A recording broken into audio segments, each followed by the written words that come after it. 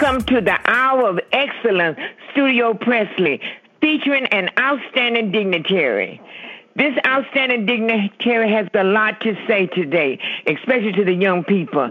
I am so honored to have this young person on the line with me today, and I'm sure that the knowledge that he will give to you will be very helpful. Thank you, Mr. Don Williams, for taking time from your busy schedule to talk with me today. Mr. Don Williams, the microphone is yours. Please introduce yourself. Thank you. My name is Donald Williams. I'm born and raised in Lake City. I graduated from Richardson High School in the class of 1947. Then I matriculated at Florida A&M and the University of Indiana, and I'm retired since 1997, and that's about the size of it. Yes. Very good, Mr. Williams. So you were once a classroom teacher? I was a guidance counselor. I never was a classroom teacher. I started out as a guidance counselor, and that's what I did for 40 years in the public school system. I also was an adjunct for the University of South Florida Project Upward Bound for 41 years. Wow, I am honored to have you on today.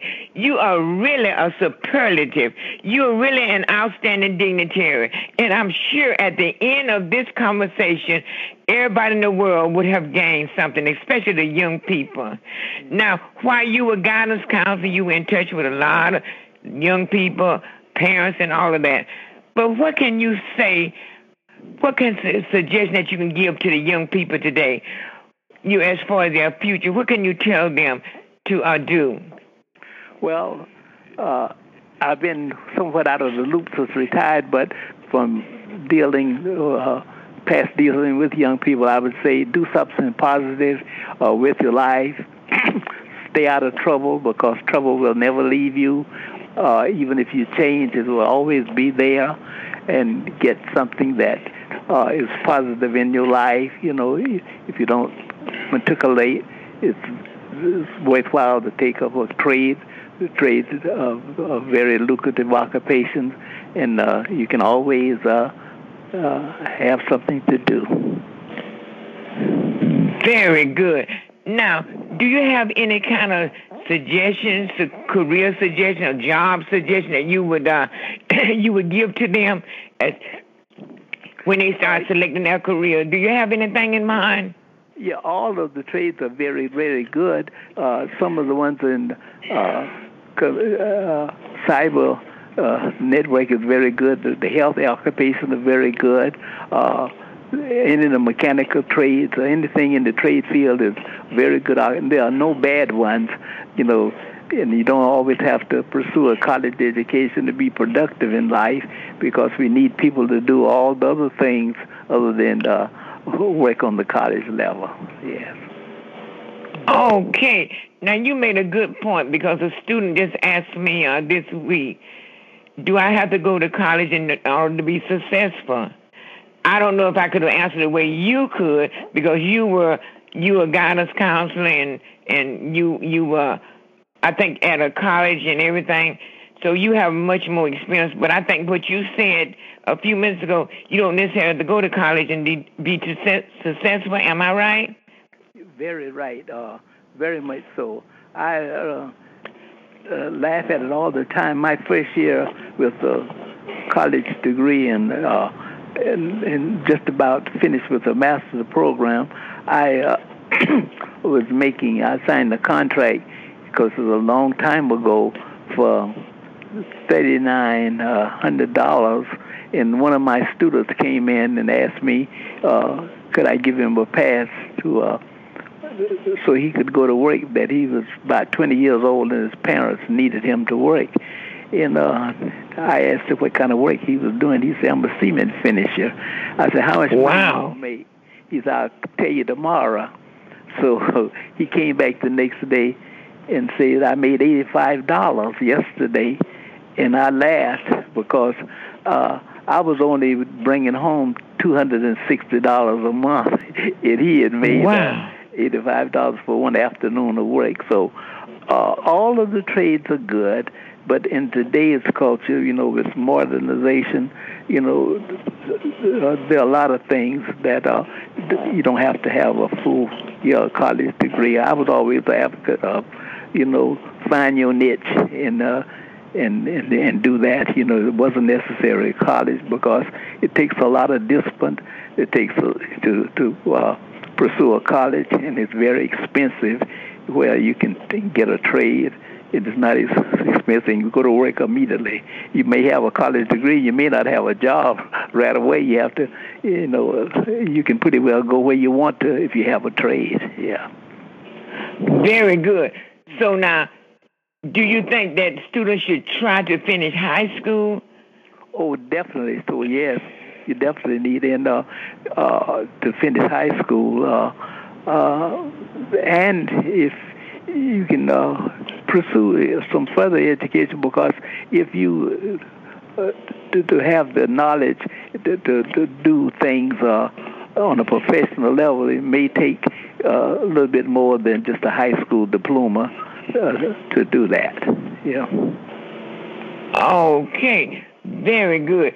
Now, were you motivated to go into the profession that you did? Were you motivated, or you just woke up one day and said, I'm going to do this, I'm going to do that? Did you have a motivation, a role model that helped you to make your decision? When I left high school and going to college, there weren't very many opportunities in other fields where you could of endeavor. So I went to college and I majored in vocational agriculture. But after I finished, I decided, guidance was just coming into the school curriculum. And so I said, that's something I would like to do, advise young people and help them pick careers. And that's how I ended up in that field. It was new in the state of Florida. And so when I finished college, I immediately went to grad school before I was drafted into the Air Force, in the Army, and I volunteered for the Air Force. And then that's what I majored in. And I was kind of lucky. When I got out of the Air Force, they were just starting counseling in the public schools. It was still segregation. I was lucky to get a job in a school in the area where I was living. Very good. Now, when you said the Air Force, let me just sort of interject this.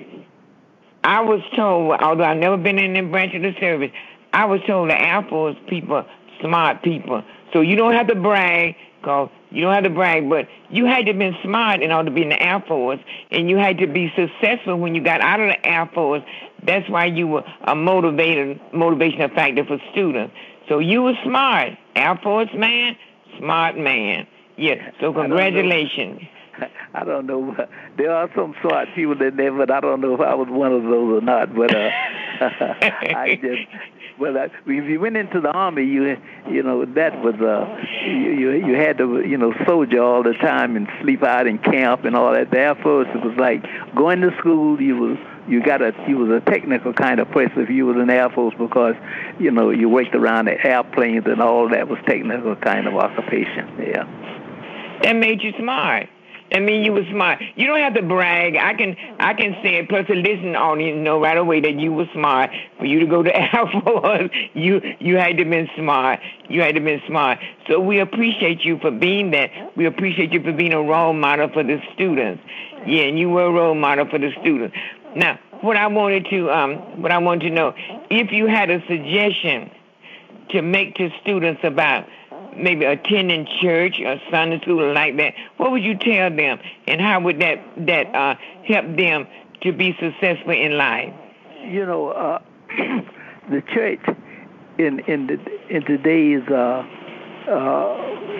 world, the church is a good place to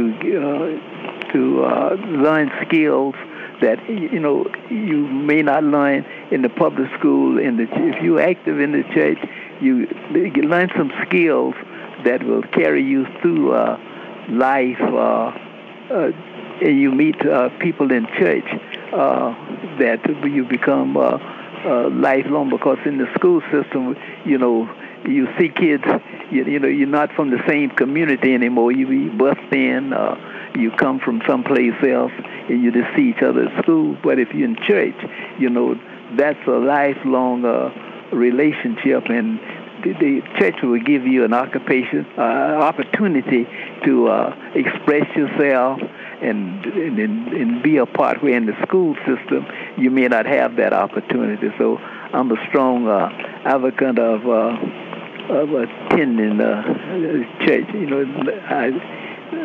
Somebody's church. It doesn't make any difference, with me, any particular faith, but it does. It's very important to get that church foundation. Very good. So it must have helped you a lot, because you seem to be a wonderful person. So you're a mouthpiece for that, and that's good. It helped you. You're attending church, because I think that you were telling me that you were attending the same church with Glenn, my husband Glenn, and you want to say something about that? Oh, yes. I reminded your husband, Glendale, and his brother Paul, they lived, I guess, down Washington Street, and they came to Sunday school. I remember they was always dressed up with little short pants, double-breast double-breast suit, Glendale and Paul. Yes, and I remember, we went to Sunday school, we went to church, we went to league, and then we went back to church at night. Also, that attended church that with me was Corrine Lawson. Well, we all went to the same church also. Her brothers and Corrine, all of we attended church together. So that was very much a part of my upbringing, was attending church, and I still do that. Yes. Very. So you think that was helpful in your upbringing? That was helpful in your success story, attending church? Oh yes, very much so. You know that on Sunday you were going to Sunday school, and sometimes you might not have to stay to church, but you went back in the afternoon to league. That's what they had in the AME church, and then you would go to church at night. And your friends, had two kinds of friends. You had your church friends, and you had your class or your school friends. But everybody went to the same school, but you weren't in the same grade. You didn't hardly see them. But when you went to church, you were all friends, and you did things together. Yeah. Yes. Well, I can relate to that too, Mr. Williams, because Sunday, I knew what I had to do on Sunday. Sunday school, then I was Baptist. You sound like AME, right? Right, AME, yes, that's me, yeah. It doesn't matter. But anyway, Sunday school, that was a must. And then we have church service, that was a must. And then in the afternoon, we have what is called BYPU. Yes, yeah. And then after that, we have church. Now, that was our schedule for Sunday. And then on Tuesday night, we went to Bible study. And all of that made you feel very special. And it helped to plan your life. It helped your growing up, successful growing up. See, when you put God in your life, Mr. Williams, He directs your path. And I see that's a lot of things that's missing with a lot of these young people now. They don't have God in their life or in their path. They don't. And that's why they are so frustrated. A lot of people are doing different things that they shouldn't do. During that time, you didn't necessarily always go to your church. You would visit other people's church, you would follow the girls. Wherever the girls were going to church, that's where you would end up visiting that church also. That's right. So everybody knew everybody, you know, and so you might be this Sunday you go to the Baptist church, and then next Sunday you might be to the United Methodist Church, and back to the AME church, and that's what you. But church was very much a part of your upbringing, and then everybody knew you, so then they kind of kept you in the right path if you thinking about stream, because everybody knew you and everybody knew your parents, and that was a very important part of you growing up to attend church, So I'm really happy that my parents instilled in us to that was just a must, you had to go to church, on Sunday. That was your activities, That's right. That's so sound familiar. But it seemed to be nice, seemed to be in the reverse order. In one thing you keep mentioning what your parents are requiring you to do. But in a lot of cases now, Mr. William, it's in reverse. These children are dictating to their parents. They tell them what they're going to do and not do. Yeah. So a lot of, I know sometimes on my way to church, I see students standing on the side of the road. They're talking. And you go to church, the students are not there. The children are not there. Oh, yeah. But you have parents sitting up in church, but the children are not there. That's the way it is now. But I do feel that it makes a difference when a child is involved in church. Yeah. It makes a difference. When people get grown, they decide, what they want to do. But in our young life, we went to church in Sunday school, and we took the kids also. We got up on a Sunday morning, everybody, got ready, and we went to Sunday school. I taught a class, my wife taught a class, and the kids were on the class. Now, when they got grown, I guess they say they don't do that. But it's not that we didn't instill it in them. They just made the choice that they weren't going to do it. They don't go that often. But that was a part of the upbringing. We all just get together and go to church, That's right. And after church, you have your Sunday dinner. You sure do. You have your Sunday dinner. Now, let's talk about some of the... Now, I know it's been a long time since you've been out of education, but then it seems as if education is a part of you, so you never can forget it. What do you think is missing if you had to suggest something that should be included or emphasized today as far as educational growth is concerned? Is there anything you have in mind? I know that there's a lot of controversy about different kinds of books and different things that you can teach in school. But if it's not taught in school, where are you going to learn it from? Because there's no. That's the I guess the vehicle for most things you learn is in you get it in school. But if it's not in the school, where are you going to get it? And I think a lot of people who aren't in education dictate what's going to happen in education by their own thoughts. And that is something that seemed to be a big factor in what is being taught in school now. I mean, I would think that instead of putting a whole lot of emphasis on just one phase of a career, this college,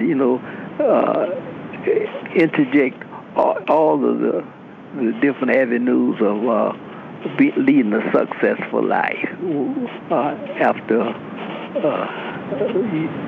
high school. Yes. Now, let's go back to you were saying. Well, let me go specific.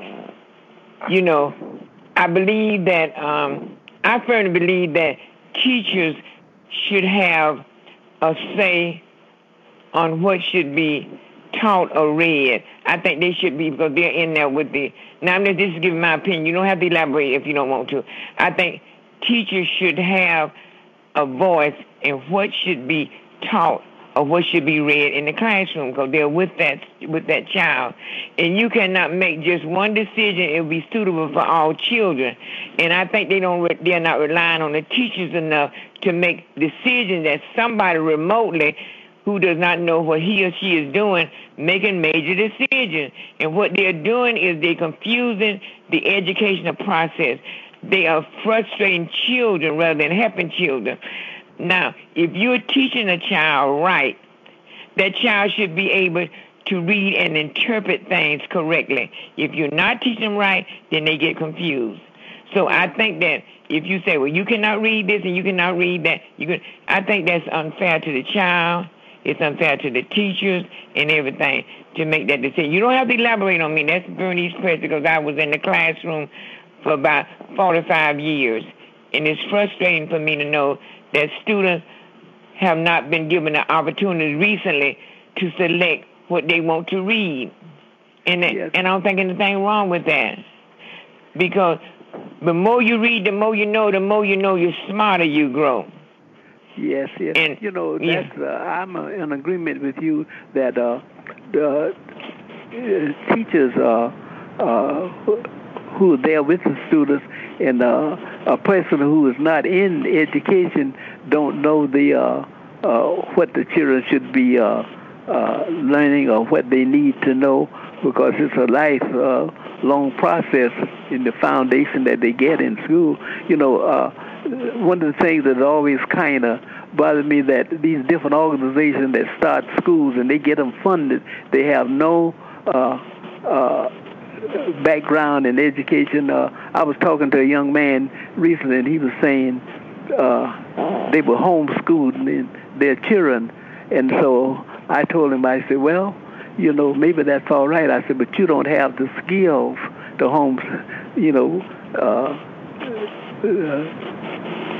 teach your children. I said, you need methods. You have not had any course in methods. You haven't. So that's going to be a problem. And when they reach things where they need to know a method of how to do things, they aren't going to know that. And he said, well, I hadn't thought of it that way. But a lot of kids are getting crippled in the educational process because, they aren't being taught by people who are trained to teach. And that's right. Absolutely. That's a good point, Mr. Williams. You're absolutely correct. And then, even with homeschool, we go into the classroom. Sometimes in these schools, you have teachers who have not been assigned properly. You might have a teacher, and I'm not referencing a particular teacher. You might have a teacher who studied maybe physical education. They come on board at a school, they might put that teacher in maybe an algebra class. That teacher teaching an algebra class. Those students are not going to get the benefit of that algebra concept, because that teacher is out of place. Same thing what you said with homeschooling. These students are liking a lot of things in homeschooling. They're liking but they're going through, they're getting a degree, they're getting a diploma, and they're being homeschooled, but they're liking. And then on some situations, I may be jumping, I'm trying to cover a lot of territory. In a lot of situations, schools allow one uno parent, to make a big decision that would affect the whole class. And let me give you an example of, I'm going to let you talk, because I can talk on and on. I forgot this is you. Okay, I'll say that later on, but if you have something to interject right now, you can do it, Mr. Williams, and I'll tell you about the experience that I had with one parent who destroyed my class. Okay. Well, the other thing is that people are head up of school, that no background in administration. They don't know how to direct the teacher and what to teach. They have no way of evaluating to teach or whatever, and it's more of a financial profit for them, and then the bottom line is the kids aren't getting the proper training. I remember as a kid came to the school that I last worked, and she had all A's, so I put in an advanced class. She came back in a few days and say, I can't handle those classes. I said, but you had all A's. She says, yeah, but I came out of this school that if you just sat and was quiet and everything, you would get a grade of A. So she said, you have to take me out of these classes. And then I realized then that, a lot of these private schools, don't have the experience of certified teachers teaching, and that's another handicap for students who attend those kinds of schools. Yeah, that's right. But let me share you. I would tell you, sometimes one parent would make a decision that would affect the whole class. Now, I'm a science math major, and I was teaching my 8th grade class, and I saw the need of them to learn how to read cursive and write cursive, because I had a grandson who went to college, and he got some manuscripts that he could not read because he was not taught cursive writing in school. He graduated with honors from high school, but didn't know how to read nor write in cursive. So he encountered some manuscript that he had to read and also write in cursive, and he didn't know how to do it. So I thought about that. Then I started teaching my 8th grade science students cursive writing. I had the little chart on the board and everything. They were enjoying it. And when they would write up their experiments, they had to write up using cursive. The students were enjoying it. One little student didn't want to do it. She didn't want to write in cursive. She wanted to print in 8th grade. So she went home and told her mother about it. Her mother came out there. I had a conference with the principal, the head of the English department, the student, and the parent. And the principal ordered me not to teach cursive anymore in the class because that one parent. Yeah. That one parent. And then within the last year, Mr. Williams, I was at a doctor's appointment. And so I was just talking with the little nurse's aide and everything. She said one thing, I don't know how it came up. She said one thing, Miss Preston said, I want to learn how to do cursive. And said, the teacher started teaching me cursive, and then she said she had to stop. And said, because I wanted to learn how to do cursive. I said, let me stop you right there. He said, the teacher that you're talking about, you're looking at her now. She said, you were the teacher? I said, yes. The principal and the head of the department ordered me not to teach cursive anymore. She said, I wish we would have known that the class would have gone behind you. I said, no, I didn't want to. I said, no, I just went on and stopped teaching it. One parent did that. One parent. Okay.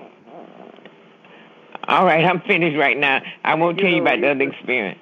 But, that happens a lot of times. In fact, kids used to come in and ask to get their schedule changed.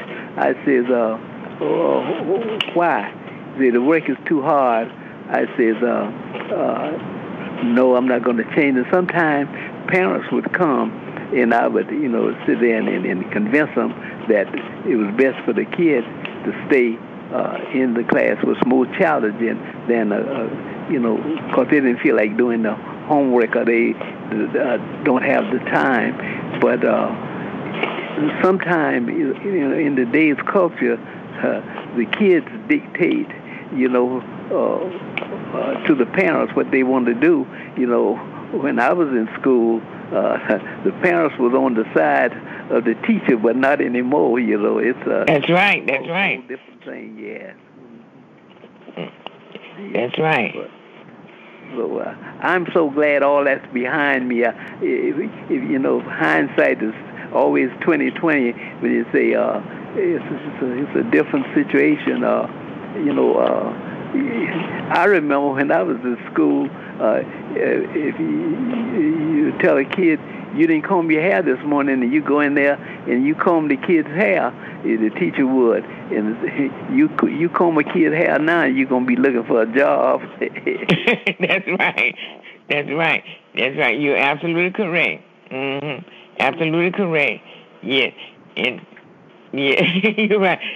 Parents could, teach students to come and talk to you about different things. Can't do that now. No. Can't do that now. In fact, the kids used to come to me and let's say, my mama or my dad. I said, wait a minute, hold it. I said, come go with me. I don't want to hear it because I got to report it. I take them to one of the administrators. That's right. That's what they have. I say, well, and I would tell my wife in the latter years, I say, it's best not to hear so much because with this culture now, you get in trouble with just hearing stuff that you, in years gone by, you could do something about it, but it's a different situation in today's culture. The whole world has changed where the teacher used to be a very respected person in the community, but they just another person there now, and you have to be very, very careful and cautious of what you say and what you do as a teacher. Yeah, that's right.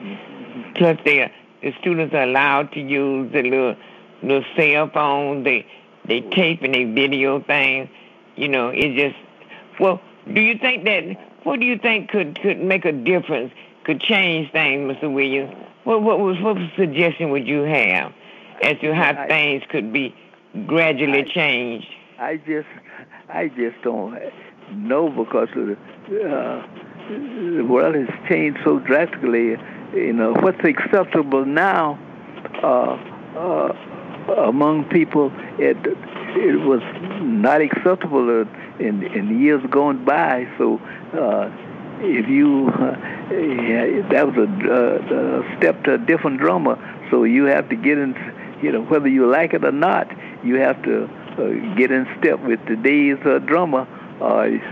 You by yourself.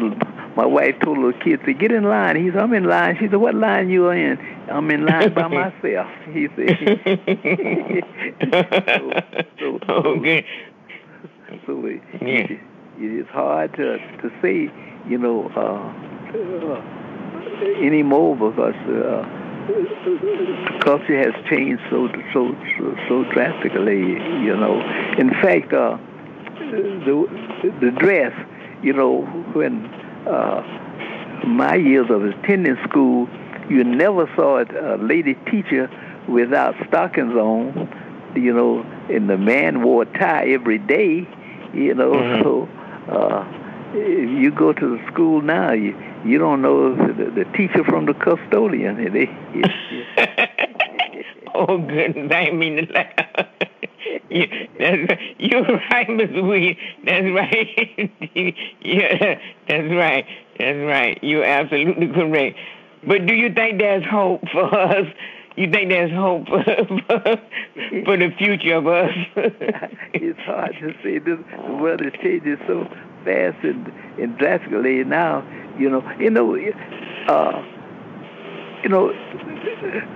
When I was, coming up, you had to go to school, you go to class. Do you know you can get a PhD degree and never set foot on campus? That is right. You're right. Didn't you know this struggle? That's right. You're right. I hate to laugh, but that's the way you're saying it. You're so true. Yeah. I said, well, what school do you attend? They give me a name of a school that you never heard of before. And a lot of people, they get a doctorate degree. And if you got the money, you can get the degree. That's all you need is the money. You don't, you don't have to have the skills or know anything. You just, you get the degree, and you never put foot on campus. You're right. You could really get a degree for somebody else. I could say, Mr. William, get a degree for me. You can get a degree for Bernice Presley, and I never even knew how you did it. But I go around, Dr. Bernice Presley. That's the way it is. You're right. You hit on a good point there. Do you know that you can become a nurse practitioner and never attend nursing school? You can go to some of these schools. They offer a nurse. You can become a nurse practitioner. In a year and a half, they teach you. So you take the test, and you run a nurse. You didn't major in science and things, but you can do that and everything. So the world has changed in education. When you have I got a doctor's degree in. Where did you get it from? They tell you. Now you find that school is in one building somewhere, and they got a bunch of professors. They're great. You send in papers. You do it on the computer, and you got to get it in by a certain time. Even the workforce has changed. People don't want to go into work. They stay home and work. Now everything is, they do everything in the cyber world. Yeah. You're right. Wow. Yeah. You're saying things that I hadn't even given much thought to, but you got me thinking deep. Oh, my goodness. Well, people don't want to go into, they have financial institutions where it's harder to talk to somebody as it is to get in the safe. You can go there and you talking to a computer, and the person is right behind the wall, sitting behind the computer, but you have to talk to the computer and do all your business there at the computer. You don't see a real live person in the smartphones. The younger people, the younger generation, they do everything. They don't even go into the finance industry. Once they go there and join, they don't ever go back again. They do everything, on the phone. They pay the bills on the phone. They make the deposit on the phone, and they buy their stuff off the phone, what have you. So this is a world that we who are ageable never suspected would be this way, and wow. See, I told you were smart, Mr. Williams. You're an Air Force man. You see how smart you have educated me now. You took me back to kindergarten, and brought me up to 9th grade. Yes. You just really giving me so much knowledge. You are a smart person. You're destined. You're destined for greatness. You're still destined for greatness. Well, I'm 94 and 3/4 years old. I'm almost 95, so I don't know about that here. But now, Mr. Williams, age is just a number. That's all it is, just a number. Well, see, when you were born, you were either 8 months old or 9 months old. So age is just a number. We always say, I'm 90 years old. It all depends on what you've done with your life, and you've done a lot with your life, because you talk just like a teacher just out of college ready to meet students. Yeah, well, you're so alert in everything, knowledgeable. I'm far from that. I don't want to do that no more. Well, you don't know. You can't dictate to God. God tells you what to do. He tells you what to do, and you have to follow His plan. Yeah. I'm going to say, God, please don't let me do that no more. You said, please don't let you do that no more. Yeah. Yeah. But, Mr. Williams, I have enjoyed talking with you today. As I said, you're an outstanding dignitary. You're superlative. You're very knowledgeable. And I warned the people. I should have said, fasten your seat belts, because you're about to get it. But I didn't warn them. But now they'll say, well, she should have told me to fasten my seatbelt because of the knowledge that I was going to get. But no, I wanted to shock them. I wanted to surprise them. Well, But you have been so... Go on, you did what now? Glenn and I, we chatted things. We go back way back.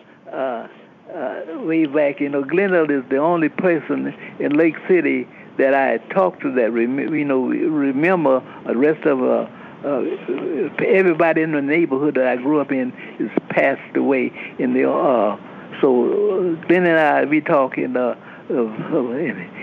he's telling me a lot of times, oh man, I forgot that. You remember that? Yes, he said. I remember Glendale was a leader coming up. All the kids followed Glendale. Glendale was the little leader. So his leadership now is he's been doing that all his life. And he was a kid. All the kids followed Glendale. Yeah, he was the daredevil. He was Glendale played with he was the youngest. We played basketball together. He was the youngest kid on the team in the sport. Yeah, so he and George Ayers, so the guy became a dentist. They were the little guys, the smart guys on the team. But they were younger than everybody else. But they played. Glendale played baseball with the grown men when he was about 8th or 9th grade. Wow. Yeah. Well, ever since I've known, he's been very smart, and he doesn't give up. He's a role model. Yes, he doesn't give up. Tucker used to brag on Glendale all the time, and we laugh. Tucker was my dear friend, and he always say, the man say, Glendale ain't scared of nothing, man. He say, and Glendale say, man, you don't have to take that. The guy said, I'm gonna talk to Glendale and see what Glendale say about it. Glendale was always a leader. Yes. Yeah.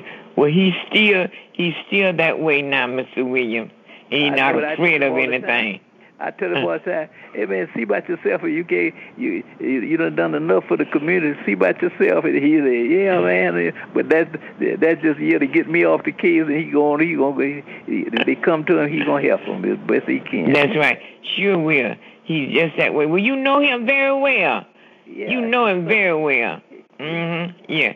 He's everything that you said and more. He is. Everything you said is more. Yeah. And sometimes he said, well, I'm not feeling well. And then I walk out the room and go back in the room. Oh, I feel much better now. He done got well just in a matter of seconds. Yeah. I feel better now. I might give him a drink of water. Oh, yeah, I feel better now. Up and gone. Yeah. So you know him very, very well. Very well. He has made a difference. He's a legend. He has done so much for people. And he continued to do that. Yeah, I was telling Glendale when I got ready to go, my brother, it was just two of us. We left. He had been in the Army, so we both left in 1947. He had finished school in 45. We lived where old Mount Pisgah used to be, the old church. On the corner from where the new church is, right down Church Street at the end of that block. We lived down there, and so we walked to church. And so when we got ready to go to college, our mother walked us up past Olive to the train station. We was catching the train that came out of Jacksonville. She says, "Get your lesson. Find your wife in college and don't come back to Lake City because to stay here, go someplace where it's more progressive." So we did that, but Glendale went back and made a difference, and that was nice. That he made a difference. He went back to Lake City and made a difference in Lake City, and that was nice, Sure did. Because had he not come back to Lake City, he wouldn't have found me. So he did come back. It was nice for him to come back to Lake City, Mr. Williams. Yeah. Are you from Lake City? No, I'm not from Lake City. I'm from Cordell, Georgia. Oh, Cordell, Georgia. Oh, yeah. Okay, I know Cordell. Yeah. But, Mr. Williams, it has been a delightful experience, and I'm so glad that you took time from your busy schedule to talk with little old me And I appreciate it very much. Well, I enjoyed chatting with you. Thanks for everything. Well, I have to look out for my wife. She has to me, but I didn't mind. I thought about it, and I said, well, I'll do this and everything. And so thanks for asking me. I enjoyed chatting with you as well. Yes. And you have made a difference, and a lot of people listen to you. Okay? All right. And you say hello to your wife, and you all continue to be wonderful. And thank you for the time that you've given me today. You're quite welcome. Tell Glenn to call me when you get a chance. Okay, then. And you be blessed. Thanks. You too. Bye-bye. Okay. Goodbye. This has been a nice experience with Mr. Don Williams. We have had an extensive conversation, and we would like for you to thank you again for joining us on this special hour where we honored this outstanding dignitary, Mr. Don Williams. Thank you for listening, and again, be blessed.